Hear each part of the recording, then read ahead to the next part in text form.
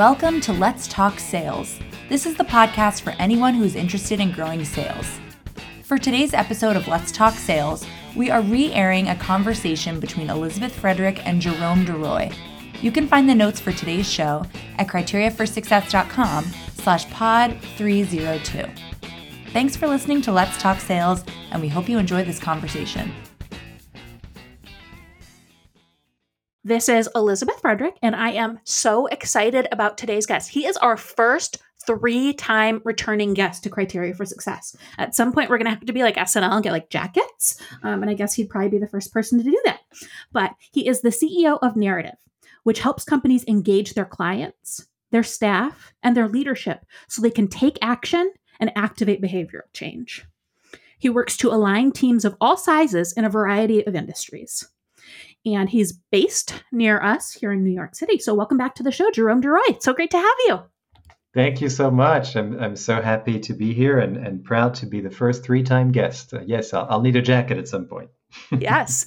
So episode 35, episode 199, and now 302. So about once every 100 or so, I think. Right. That's great. All right. Well, I just gave people the really high-level bullets of your bio, and I'm sure some longtime listeners might remember you. But could you introduce yourself for our new listeners and for people who might not have that distinct memory, and maybe talk a little bit about some of the key steps on the journey to where you are today? Sure, happy to. Well, thanks again for having me. It's really great to be back. Love the podcast and what you're doing at Criteria for Success. And so as you said, my name is Jerome DeRoy, and I'm the CEO of Narrative. Narrative is a company that was founded in 2000, and really the germination of this company even started in the mid-1990s. But I came to it a little bit later. I came to it in 2007 after a career in finance in Hong Kong, to be specific.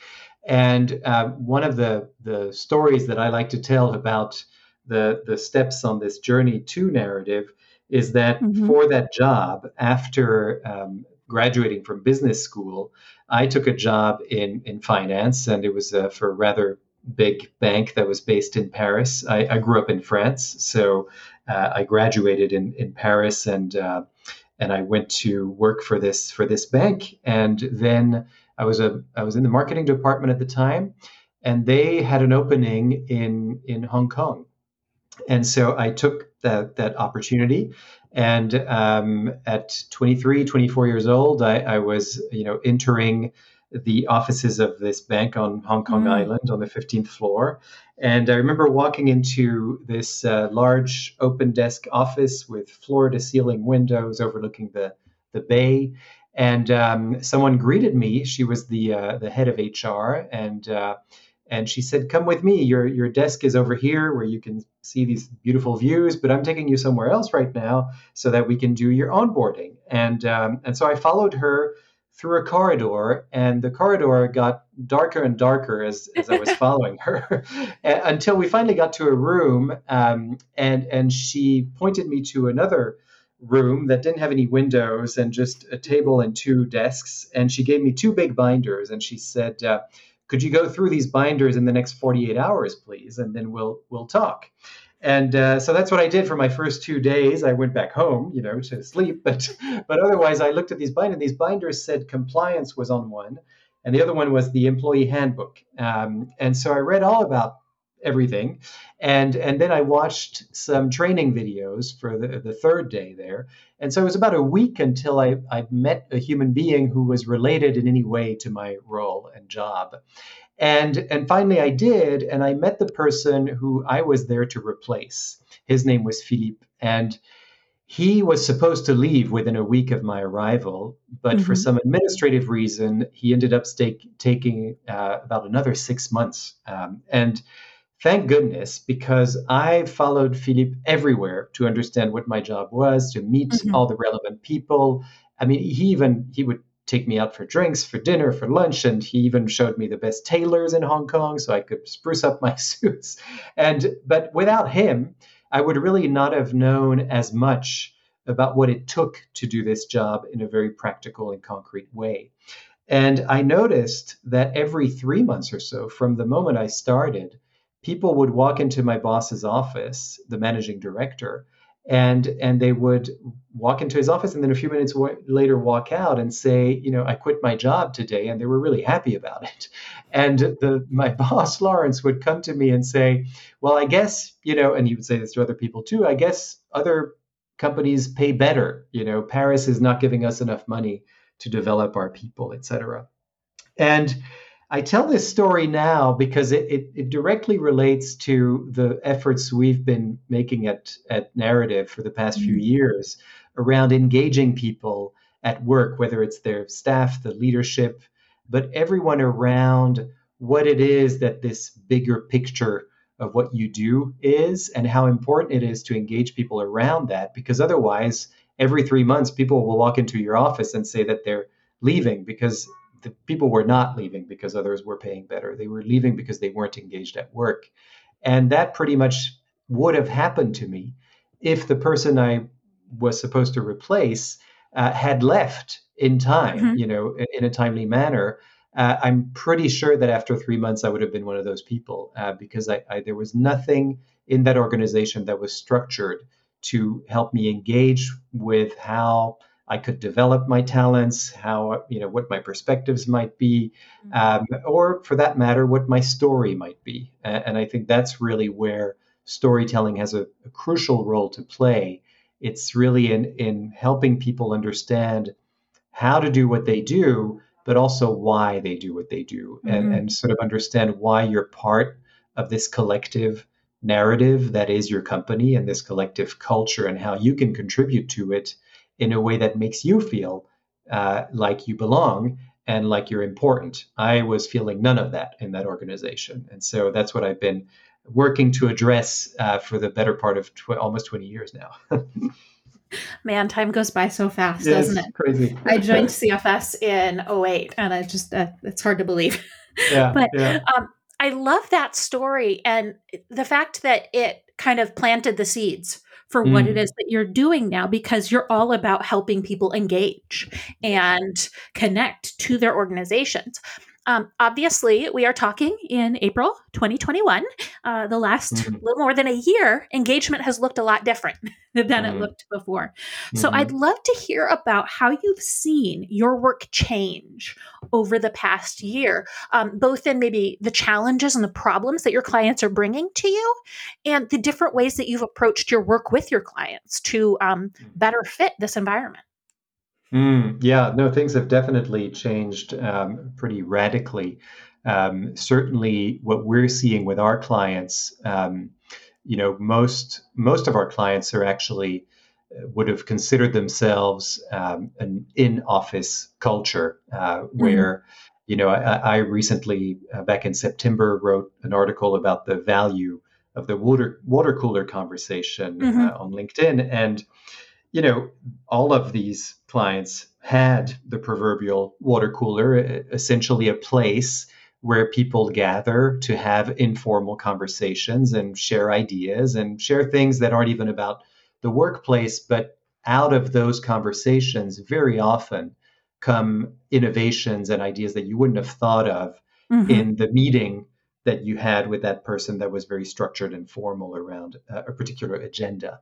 And so having these agenda-less conversations, that's where we're seeing the biggest change, is that those are no longer happening, essentially. And so many clients now are telling us that they're struggling with this because there's a bit of a disconnect between employees and their leaders and vice versa. And also people who are just, coming into organizations who are new hires and don't have the benefit that others had of meeting people, in a corridor or at lunch or, dinner, whatever Philippe was doing with me, in my context all those years ago. That's really, you really have to do that very intentionally and deliberately now. It's not really, you can't really leave it up to chance. And so many of our clients are now coming to us, asking us, is there a way to address this through storytelling? Because that's a lot of what would happen around the water cooler. People would tell each other stories. And that's, very much the basis of what we do as a company is that we facilitate those conversations, but we also teach people how to actually do that, how to tell stories. But not necessarily what's changed is that we didn't used to tell people, where to do that. It sort of was quite natural to find a place to do it. Mhm. Now we have to sort of really think about, where is the place and time that we can do this in a way that's remote and that still works for people and still leaves people feeling connected to one another. That's really the biggest thing that's changed, is that there's this feeling of not being connected to each other, to the mission, to what it is that we're doing, because we're not in it every day as we would normally be in an office. Definitely. It's interesting too, because I know we've spoken about this before, but what's interesting to see, when you were talking about how you might be losing out on innovation and ideas because you're lacking these water cooler conversations. When companies look at the numbers, a lot of companies have actually seen an increase in productivity. Mm-hmm. Mm-hmm. They're seeing improvements in certain numbers. But if you don't calculate the loss of the ideas that could have been come up with, the improvements, that magic that kind of gets created when you have 3 or 4 people with slightly different functions, kind of just chatting and brainstorming about something, and then just an idea pops into somebody's head, and then the other person can build on it and build on it and build on it. And it's a really magical thing that happens over the course of, like you said, those water cooler conversations. And so you might be very productive on doing the same old over the last year, but what could you be doing differently and better that you never even had that opportunity to identify because you were lacking that connection? And I think it's a really powerful understanding and a breakthrough for people to realize that, yes, people are doing their work and doing it well, but there's a real value, not just like the warm and fuzzy people like each other, but there's real value to the organization that comes out in those just what seem to be casual conversations. Yeah, I mean, if you think about, the number of conferences and events that we might go to in a given year, and how we've, essentially lost that ability. And everything's moved online. But really, I know, speaking for myself and clients of ours too, because a lot of our work we do in those kinds of settings. And, so much happens outside of the room at those coffee breaks and in those kind of informal networking events that happen around the topics and seminars of the conference. And again, that's all gone away. And it's being facilitated. The huge opportunity that I think there is for any organization out there that's looking to engage their employees in a way that they feel a sense of belonging, and they feel like they're important to the well-being of the enterprise, and they can see the impact of their contributions no matter what position they're in the company. Well, I think there's a big opportunity here to start facilitating what I call these water cooler conversations. Because what often happens is that I think what this has put a spotlight on is that yes, we're losing on ideas and innovations, but I think we were losing on those many times. We were losing on those ideas and innovation anyway in certain companies and certain organizations that didn't necessarily have that kind of culture because there was no one there to actually capture those conversations and to sort of analyze those conversations and say, hey, that's what you two are talking about here could really be interesting for that department over there. And so, because that's the kind of thing they've been talking about. But those 2 people who were talking at the water cooler had no idea that this other department that could be helpful to them. They were just having a conversation for the sake of having a conversation. But what if you could actually have people who were sort of listening, and I'm not suggesting that you should put microphones everywhere, Big Brother style, not like that, but sort of in a very, again, sort of intentional, deliberate way, understanding what this is about, but facilitating these conversations that aren't necessarily about work, but that are more about the themes and values that your company, your service, your product espouses, and so because that way, if you can take your values and themes and even your value proposition, if you're selling something, and take that and look at that and sort of bring some people together and ask them to have conversations about those themes, you will see that in the stories they tell, there are many ideas that could be leveraged. And I think that at any given moment, even when people were in an office, a lot of that was getting lost because I know that, for some of our clients, what we've heard is that, well, you know what, that water cooler conversation, it's true that it was valuable, but our leaders, we would never see them at the water cooler. We're a huge company. We wouldn't see them there. And they were having other conversations. Who's to say that they had any idea about the kinds of stories we were telling that could have been useful to them and to make decisions? And we certainly didn't feel empowered enough to go into their office and say, hey, I just had a conversation with the water cooler that, gave us an idea that we want to pitch to you. So I think this is a big opportunity for these companies and organizations who perhaps, didn't have a culture of gathering ideas.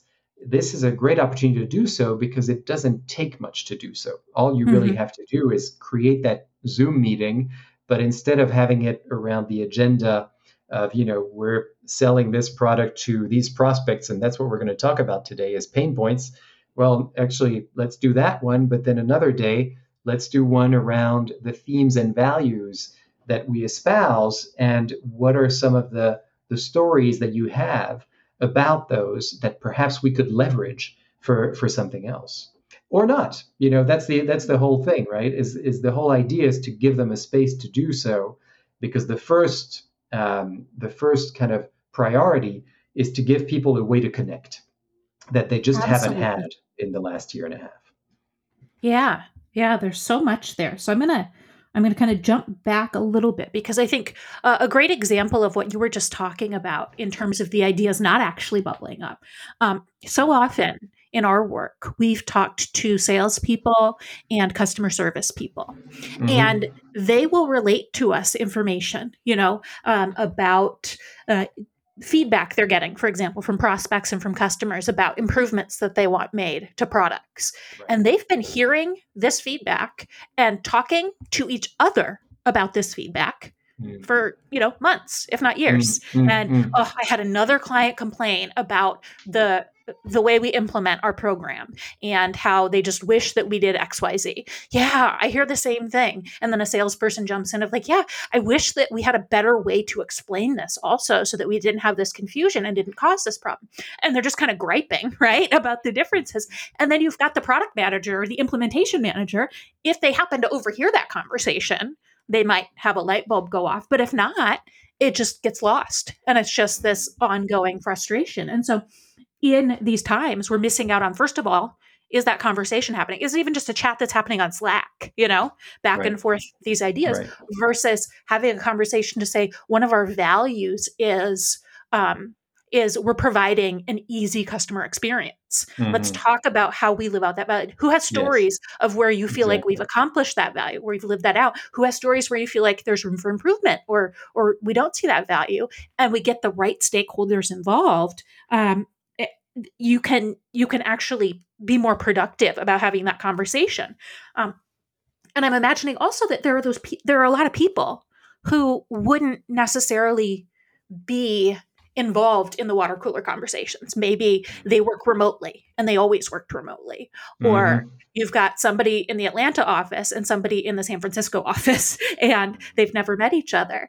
And so that's actually a benefit of doing this as a facilitated conversation over Zoom, because they can be there together even if they've never met in person and wouldn't have even before we couldn't travel. Yes, absolutely. And you've just reminded me of a recent experience that we had, right around this topic, where you use this example. This is one of our values, and let's have a conversation around that. Potentially on Slack, and that's true. I mean, there are so many ways that could happen, and where you could engage people who weren't necessarily even engaged pre-pandemic, and so and that just reminded me of one experience where.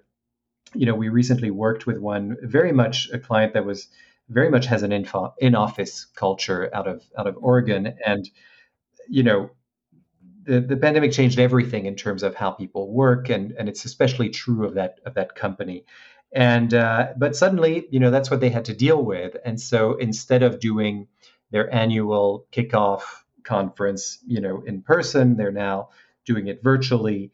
And they asked us to be part of it. And one of the things that we facilitated was to see, we did exactly what you described, where essentially we asked them, what their values were, what they were about. And one of the things that came up as a theme that was really common to everything that they do in this organization was dare to be different. And so as a result, what we facilitated was a workshop where people told stories about a time where they dared to be different, and having the opportunity for them to think about, listen to, and tell stories of their own around this theme, and of course having a methodology of how to do it, because that way it's less intimidating.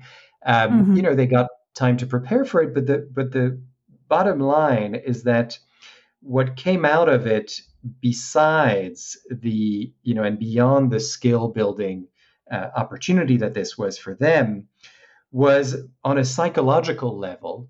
So many people gave us feedback saying that, we really didn't realize how much we missed having, just listening to a story of a colleague or telling a story to a colleague, and being in these smaller settings, because it's 100 plus people.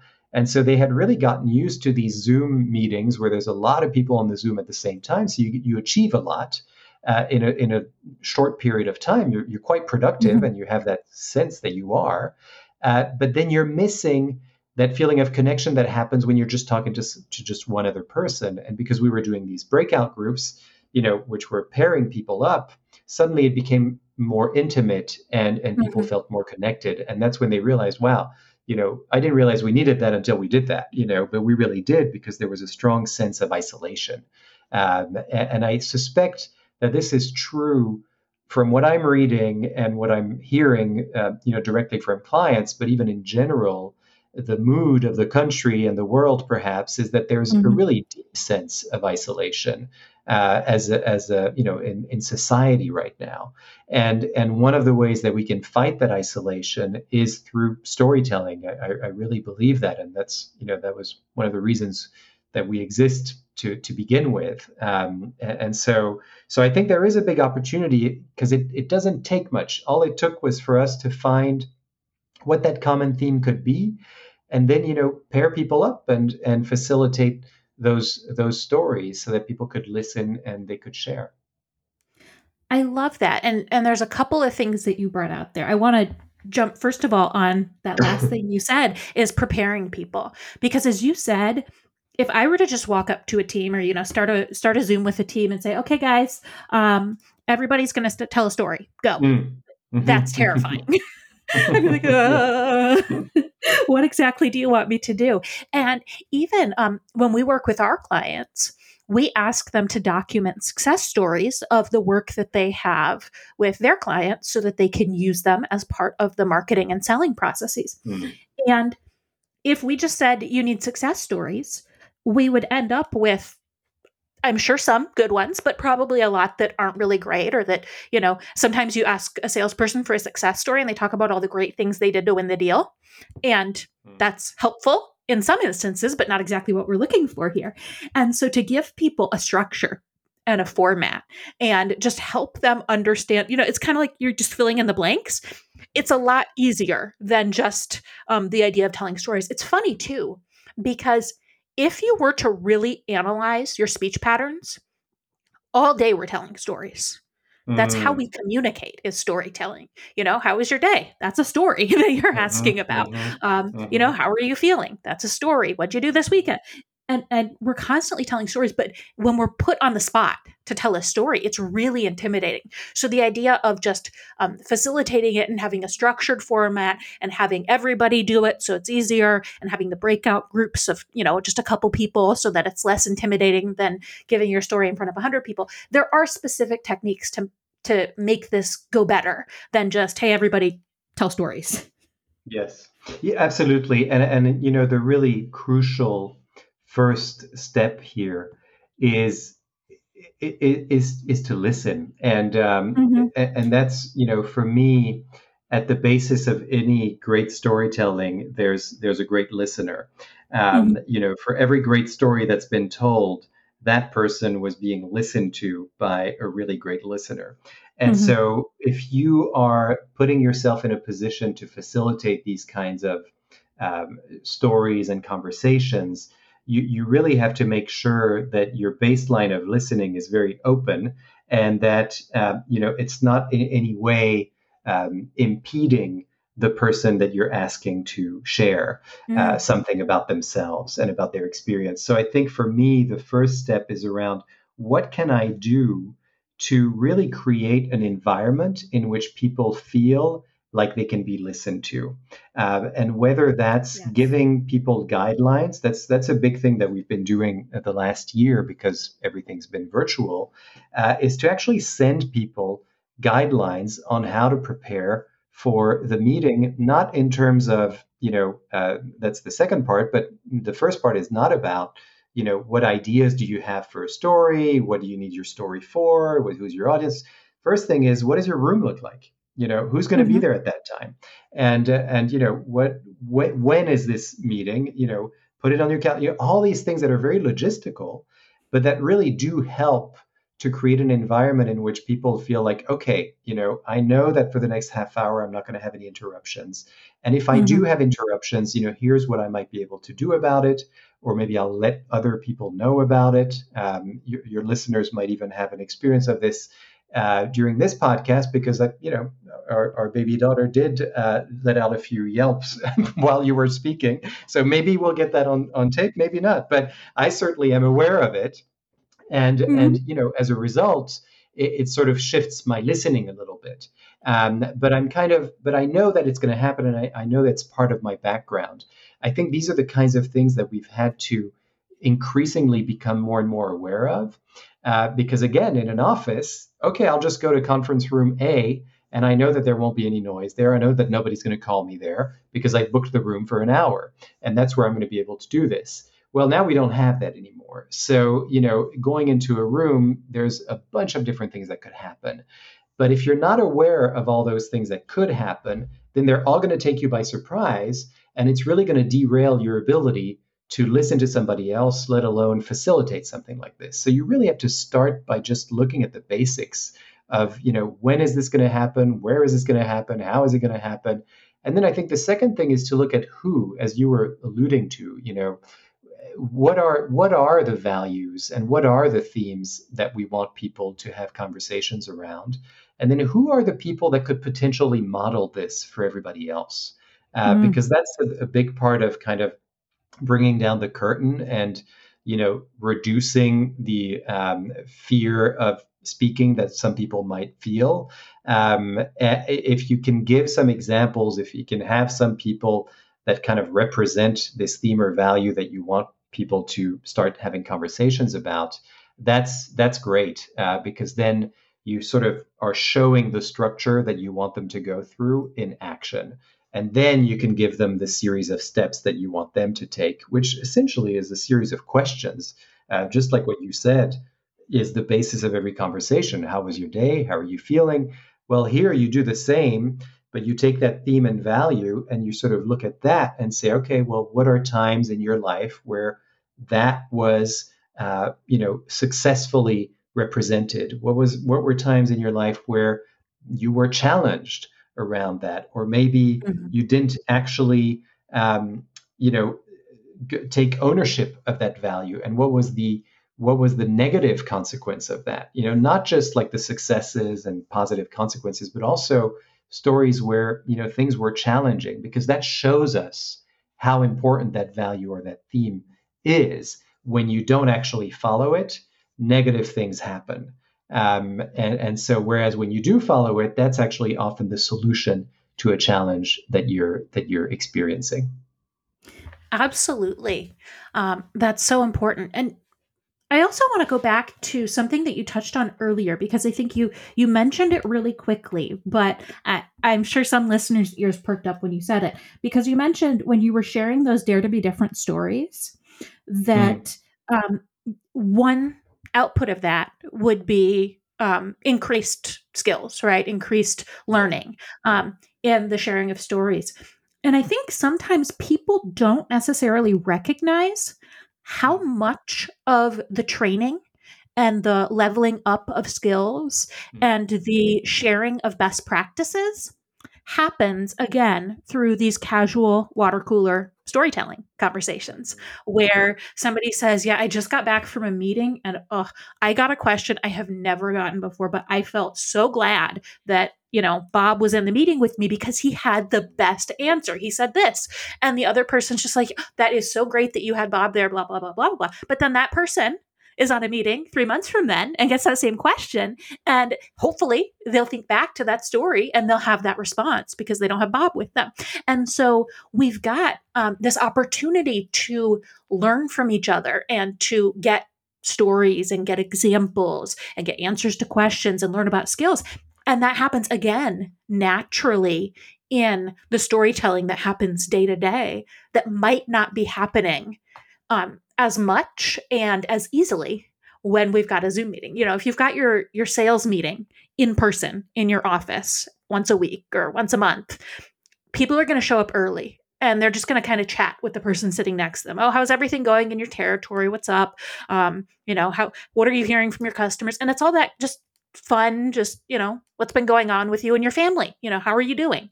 And mhm. dripped into those conversations is skill development that's happening and knowledge that's being transferred. And that's something that we're missing when it's Zoom. And, it's not like when you show up to a Zoom early, you can have a one-on-one conversation with somebody easily because everybody's on and it gets messy. And so, and it's not like you can even create a breakout room with just the person that you want to have a one-on-one conversation with. The leader has to Yes, facilitate that. And yes. so thinking about, yes, we can't have the most casual things that we would have had before, but how can we potentially facilitate some storytelling specifically intended to help people learn and develop and pull out some of those best practices? Because Mm, when you said you were following Philippe, that's mhm, that's what you were doing, right? You were mhm. experiencing the stories and probably hearing the stories he'd tell you on the way to a meeting and the way back from a meeting, um, Mhm. and that's how we learn. Yes, yes, that's how we learn, and I think you've hit kind of the heart of it there because in terms of what stories are for, and Hmm. really it really is about sharing critical information that others need. If you think about it, from since the dawn of time and the first use of stories Hmm. by our ancestors, the first human beings, even who couldn't speak yet, they had the ability to actually tell stories through visual representations, and Hmm. they could tell you where they could tell people from their tribes, where the younger ones, here's where I came across this dangerous animal while I was foraging for food. And you could see that in the cave, and those are those representations that we've all Hmm. seen. But essentially, they tell a story, but they tell a story for a very specific purpose, which is survival. And so we've taken on that as we've evolved as human beings, the use of stories has evolved from survival to thriving and being successful, especially in a competitive world when we talk about business. And so, if you take those principles, really what you need around these conversations is you need someone who's listening for the learning and the lessons in those conversations, in those stories that people are sharing. Because if you take the top performers in a company, they don't necessarily, some of them might have, part of their success might be that they're really good mentors and that they're very good at delegating and transferring their own, what they know about the world, and so that others can learn. But many, the vast majority, Hmm. don't necessarily think about that. And many, again, the vast majority are not asked about that. Mm-hmm. They may be asked about, hey, how did you land that deal the other day? That was really great. And 8 times out of 10, people will respond, well, I just do what I do. I mean, this is who I am, and I don't know how somebody could replicate that.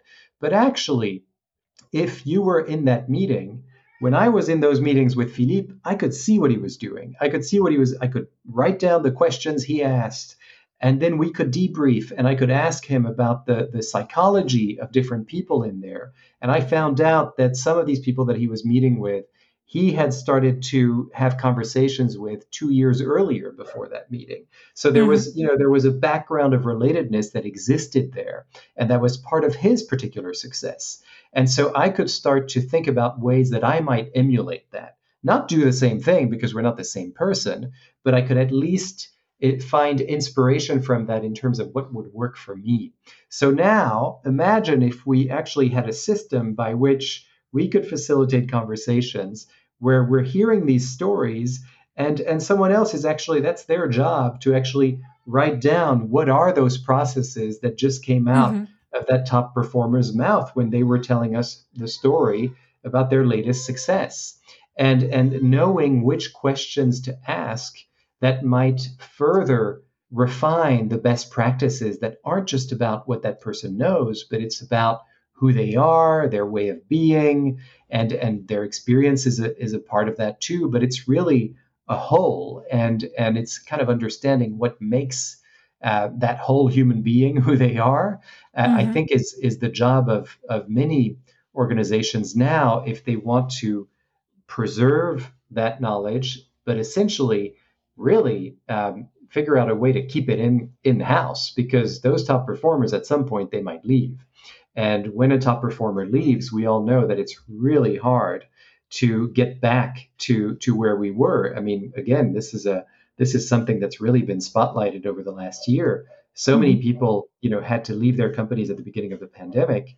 And then some of them came back, but some of them didn't because they found other jobs. And so, what do you do when one of those top people leaves and they've left with everything they know and who they are, and you didn't capture the essence of who they were in some way?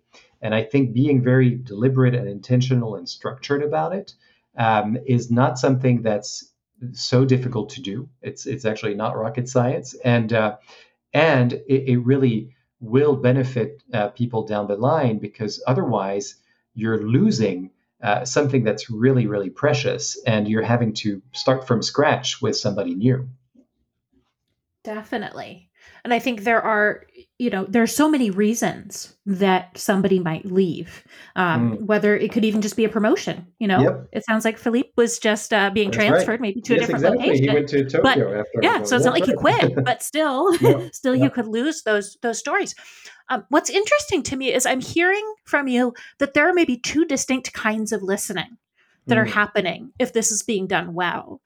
The first level of listening everybody needs to do, and that's to set yourself up both physically and technologically and psychologically to listen, right? Coming to the meeting that in a place where you're not going to be interrupted, making sure you don't have a meeting scheduled literally right afterwards, making sure, if possible, depending on your situation. I'm in New York City. We do not have big apartments here in New York. I am very fortunate to have a pretty decent sized apartment for New York, but you're sitting on each other sometimes. And so, but the best space that you can create to facilitate, to listen. And so that's kind of the passive listening that everybody needs to do. But then there's the very active level of listening that is pulling out those themes and those best practices. And you probably don't want to expect that everybody on a call is doing that, and that wouldn't even make sense. But to make sure you have at least one person who's facilitating in that way, that they don't even necessarily have to be the person running the meeting, but they're just there to identify. And sometimes I would imagine you do have to actually almost interrupt the story. If you have that top performer, especially, who just glosses over, oh, I just did the thing that I do. Okay, well, what is that thing? Can you actually walk me through that? And it's a very active sort of listening to help guide the story in the direction that's going to identify these key elements where somebody's probably doing things differently. So often we find that there are the top performers in companies, and it's just viewed as their magical superstars. And yes, there is sometimes, everybody has their own unique magic that they're bringing, but so much is specific best practices and habits that they do. And that many of them they don't even recognize they're doing because it's just something they've developed over the years. That if you can pull those out and identify them, again, through that really active, intentional listening, those are best practices that, newer employees and even their peers would really benefit from. Yes, and I think for your listeners, that's where storytelling principles are really helpful. Because when you think about a story and what makes it compelling, is that it usually has three elements. The first one is around the beginning of the story. You are successfully setting up what is at stake. Now, that means that it's whatever makes you care about what's going to happen next to the character that we're following. And so generally in the beginning, something is going to happen that makes us feel like, ooh, I wonder what's going to happen next. And it resonates with us. And that's where choosing, specific themes and values that resonate for everyone in the company is really important, because then we'll see at the beginning of that story how, is this relevant to me? That's the beginning, first step. The second is around the middle of the story, there's a turning point. And that turning point indicates a moment of change. And every story on earth has it. It can't be a story if there isn't that turning point, that moment of change. And that, again, is something that we naturally recognize because we consume stories all the time. And so, it's not that difficult to recognize or understand. It's more difficult to do for ourselves. So if I'm working on my own story, it's really important for me to have a listener that can recognize that, because I'm really caught up in the details of my story. Should I say this? Should I not say that? Is that too much? Is that too little? But a discerning listener will be able to say, well, when was the moment of change? When did you realize that challenge, you might actually have a solution for it? And so that's the second, that turning point, and defining that. And then the third is the resolution. The end of the story resolves what you set up at the beginning so that it's really satisfying for your audience. And I think when we apply these principles to, meetings and to when we have conversations with people and we want to be more productive about them, if we apply those principles and start to recognize that, then questions will start to arise naturally, because we know that we want to fill out that story, essentially. Even if you didn't set out to tell a story, or even if someone else didn't set out to tell a story, it's still helpful to ask questions as if you were listening to a story that you wanted to have a satisfying end to. And so those, if you kind of stick to those principles, you'll find the questions to ask around those three elements that are going to help, that top performer, that person whose knowledge you're trying to capture and share. It'll help that person, because then they'll be, oh yeah, right, I did that. That was a moment that was really challenging for me, where I wasn't quite sure where that was going to go. Okay, so what did you do to get yourself out of that situation? What did you draw inspiration from? And then they'll elaborate on that. So it's really all about helping the storyteller, essentially. That's that second part of the listener, the listener's skill. I think is what you were talking about, and that's really where it's critical to have someone who can ask those questions and who can guide the person towards that finish line. Absolutely. I could see that basic structure even helping in the middle of a situation to help somebody articulate, okay, so what are we solving for here? what's at stake, right? Let's say you're a salesperson and you're trying to figure out how you want to close a deal, or you're a leader and you're trying to figure out how to do something within your team. To then have a conversation with somebody and really help them articulate, okay, what's at stake? What are we really trying to solve for? What's the potential pain? And then we are currently planning the moment of change. What would be the ideal resolution? And to really articulating that. And that can almost help you determine what's the kind of change that you should make, because you can think forward to the resolution. So it's almost using a storytelling motif and structure to plan the future story you want to be able to tell in order to determine what action you want to take. Yes, absolutely. I mean, I think this reminds me of a company we worked with in the fintech world. Very competitive, many products look alike, and so how do you differentiate yourself? And this was a new product on top of it, so they didn't have a huge long track record. So they really had to dig into the stories of the salespeople who were themselves veterans in the field of finance and banking, and were all in charge of selling this new product, but they had 20 years of experience in the field. And so we really leaned into that and asked them to tell us more personal stories around their experiences. And then that allowed us to then say, well, you've had this rich experience and this rich career where you've experienced many of the pain points and challenges that this new product solves. And you're sort of saying, if only that product had existed when I was trying to do X, Y, and Z, but I couldn't because this product didn't exist. So you really have to, and that's kind of the imagine if now, I've told you I've represented what your pain points and challenges are, and I'm showing you the solution. And I'm asking you to come with me on this journey towards the future, essentially. And you're absolutely right. It becomes a planning tool, but also an act of kind of taking people on that future journey and saying, here we are now, and here's a glimpse of the future. Why don't you come with me, so that we can make that future real? Absolutely. I wanted to go back a little bit. I know we need to start winding down, but something I wanted to touch on is you mentioned that you had this client and you identified a value that they had, and you asked people to tell stories about it, right? The dare to be different value. It could be any value. I would imagine that those stories, if you were to capture them, could be a really powerful tool in the organization.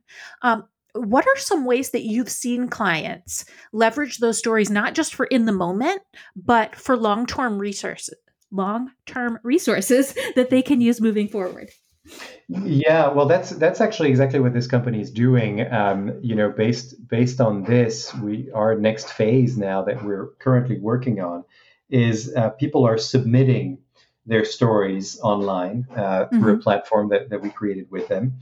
And essentially, we're tagging what's really important, and I think what people can do, your listeners as inspiration certainly, is find a way to just ask people to submit stories around this theme or value that's important, and then ask them to actually tag their stories with particular data elements. So, for example, one of the things that we did, we added 4 categories to it. We said, what's the story about in just one sentence? What are sort of this is their language that they all understand. What are the value drivers that are represented? And essentially, those are the values of the value proposition. What does your product service deliver? And they have these value drivers. That's what they call them. So we asked them, what do you think this story represents in terms of those 4 value drivers? And so they fill that in. And then they fill out for what audience, what's the audience type that you generally have. And so they'll say, customer, prospect, or stakeholder, et cetera, consumer, general audience, and they'll fill that out. And then the fourth one is simply their location, because that's one of the things that's important to them as well, is the geographic locations. But just having that data, so now what that's allowing us to do is, as people are submitting these stories, we don't necessarily have to look at all the stories or listen to all the multitude of stories to understand what they're about, because we've captured that data. The person who's actually in charge of telling their story and submitting it, we can see it. So that creates now categories. So we can now say, well, there are 10 stories that are about this value driver. There's 20 stories that are about that value driver, and 30 stories that are about this one. So that kind of allow us to say, all right, well, let's create now our story library, essentially. So that if I'm going on a sales call, or if I have a meeting with one of the leaders of the company, there will be a category in that story library where someone has gone through that experience, and I can listen to their story or watch their story. And I think, these are things that people can do and create, not necessarily exactly in the way that I've just said, but find your own creative ways to use those same principles, where you have a principle, a structure to capture those stories. And that's simply asking people to submit stories around a similar topic, but then ask them to answer these specific questions so that you have data with it as well that you can look at. And that's going to help you organize all of this content. Because otherwise, if you just ask people, send me your stories willy-nilly, chances are nothing's going to get done with it, because it's just going to feel very overwhelming. Definitely. I really love that, because I imagine then potentially a person might identify some audiences that they don't expect. Because, for example, a potential audience might be potential new hires, right? That yes, exactly. If you're telling these stories that talk about your values, and I'm looking at working for this company, that would be a great thing to see real employees sharing stories about that value. If you have a website that touts this value all over the place, and your prospective customers have a chance to see people telling stories, or read the stories that real employees shared, they're going to really get the sense that this isn't just a value that you say you have, but it's something you're living out. So again, having that audience tag or whatever it is, it might be something that somebody outside the story has to identify, because somebody might not recognize within themselves how powerful their story is. Yeah, I mean, often, where we've found people to support that effort is often in the learning and development or talent management field within the company. They often have their ear to the ground in terms of, here's what we feel, these stories are about, or their audiences, or the kinds of audiences that we want to reach, whether that's internal or external. So sometimes it's going to be the CMO, or, whoever that might be. But within the company, there are already people who sort of understand, what they might need this for and what the potential is. But, on your example is very astute, because we worked with one, people department in a venture capital firm, and they ended up using the stories that were being submitted as a way of recruiting people, actually. And by putting those on their websites, and whenever they went to, job fairs and things like that to showcase what their company does, they had, their own employees telling stories about how the values of this company were lived out, and how important that was to them, and how different that was from other venture capital firms. And you could, as a candidate, and a potential new hire, you could start to see what it might be like concretely to work in that company, not just in terms of, the skills that you need in order to contribute to your future job, but also, who are these people that you're about to start working with, or that you're considering to start working with. And that has often made the difference, is what they've reported back to us, is that, that ability to showcase how we do what we do in these very simple kind of short stories, but powerful, that makes it very real for candidates. Absolutely. And I think all the way back to the beginning, when we were talking about the differences kind of since COVID started, one thing that often would happen when not everybody, but when so many companies were in offices together is, let's say you're planning on hiring somebody, they'd have the opportunity maybe to go out to lunch with the person who would be their manager and a couple of people who would be their peers. And Right. they get those opportunities to just, what's a day in the life? And get a sense. Does everybody seem super, super stressed out? Okay, this is probably a stressful job. Does everybody seem like they get along pretty well and they know each other pretty well? Okay, this is a team that values that. And that's something that, unfortunately, that's less likely to happen, if not completely impossible to happen in these times. So you can get an element of that in these stories. And then potentially, if you're doing this really intentionally and you're selecting good stories, you're going to get an even better result than you would have gotten before. Because let's say you go out with the sales manager and a couple of salespeople and it just wasn't the right fit, or you had somebody who was having a really bad day, or they just had a really tough, selling situation and they're not going to be their best self.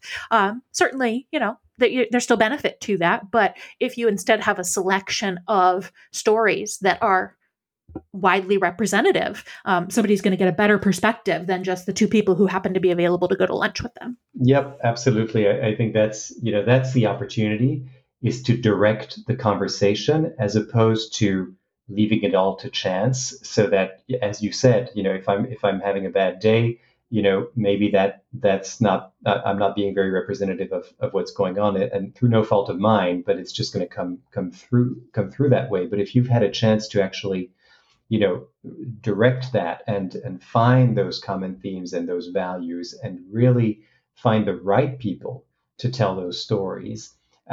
Everyone has a story to tell. I really believe that, and it's one of our core values. And everyone can learn to tell their story better, but not everyone has a story to tell about a specific topic.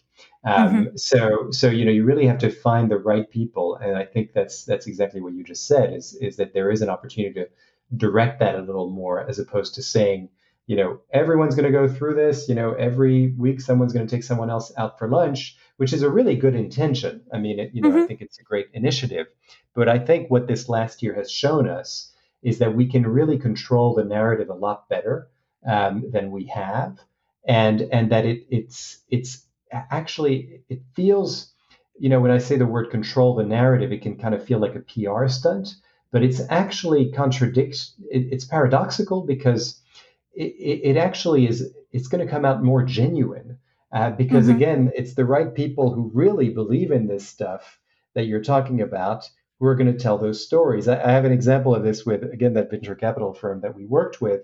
The investment people are very different from the people who work on selling those packages to others, and so as a result, you're not asking the people to tell the same stories, and you realize very quickly who's really good at embodying that particular value or theme, and who doesn't really follow that because it's not really part of their role and their day-to-day job. And so why try to spend a lot of time and energy on that person when you already have the right story to tell? And it's more about, now that I know that person isn't quite the right person, maybe there's something I can do that can actually help them, that can help them get to a point where they feel more comfortable with that topic or that theme or that value.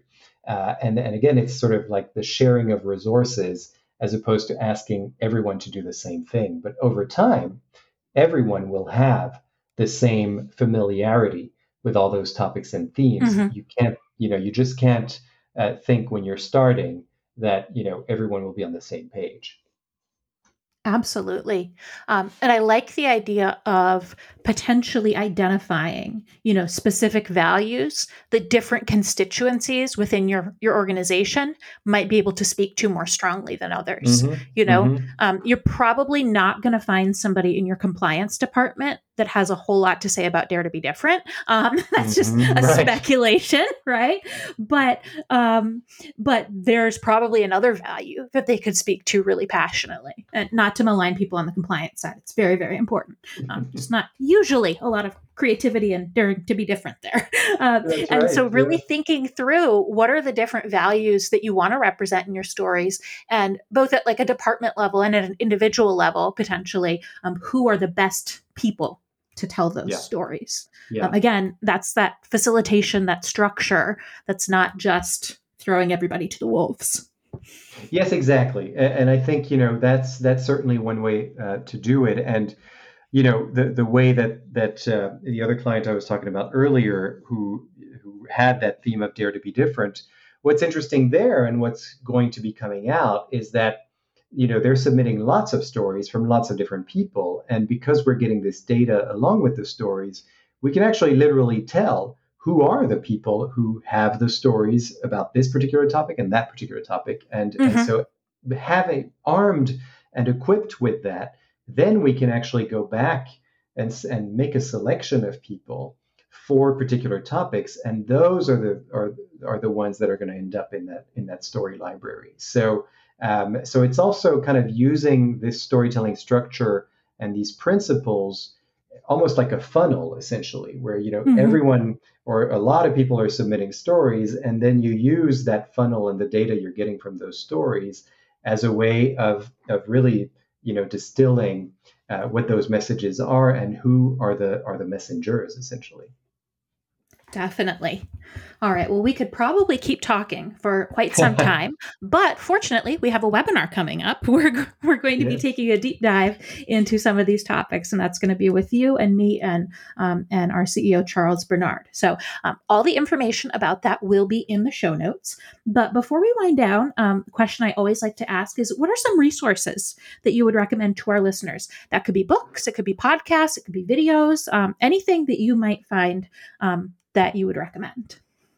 Yeah, absolutely. Well, I have two that are coming to my mind now, and one is I alluded to it, but I do recommend that people read the article that I wrote about the value of the water cooler conversation and what to replace it with, because it's not just about essentially what we've lost, but it's actually what could you do about it? And it's called The Value of the Water Cooler Conversation. You can find it on LinkedIn if you type those keywords there. And you can also find it on our blog on our website, which is narrative.com, NARATIV.com. And then I would also like to recommend that, this is more of a broad idea than a specific book or website, but certainly that people start to look at those principles, what makes a good beginning, what makes a good turning point, and what makes a good ending, thinking about what's at stake, what's that moment of change, and what's the resolution that concludes what you set up at the beginning. I think if you go to your next meeting and sort of listen for that as you listen to the various people in your meeting, and just position yourself as a listener and see what questions might arise just out of curiosity for those three elements. Did you hear anything about what was at stake there and why you should care? Did you hear anything about a moment of change, or did you hear anything about a clear resolution? And if you didn't, start asking questions and see what that does for the meeting. Absolutely. That is really great advice. It's funny because we have a 3-part structure for success stories when we ask clients to document them. And it maps to your structure exactly. We say first, what was the situation at the beginning? What was the problem that you were solving? So that's the what's at stake. And then second is, what was your solution? So that's the moment of change, right? You sold something and they did something different. And then third, what was the tangible benefit, which is what was the solution that they received. And if you can identify those 3 things in any kind of a story, that's the meat of the story. That's the real, that's the core of it. And, a lot of things around that are important and helpful. But if you don't have one of those 3 things, you're really missing out. So very important. All right, Jerome, it has been so fun talking to you. I always enjoy our conversations. If you want people to learn more about you and your work, where would you like them to go? Well, narrative.com, our website, Narativ, so it's spelled with just one R and no E. People are certainly welcome to send me an email, jerome@narrative.com.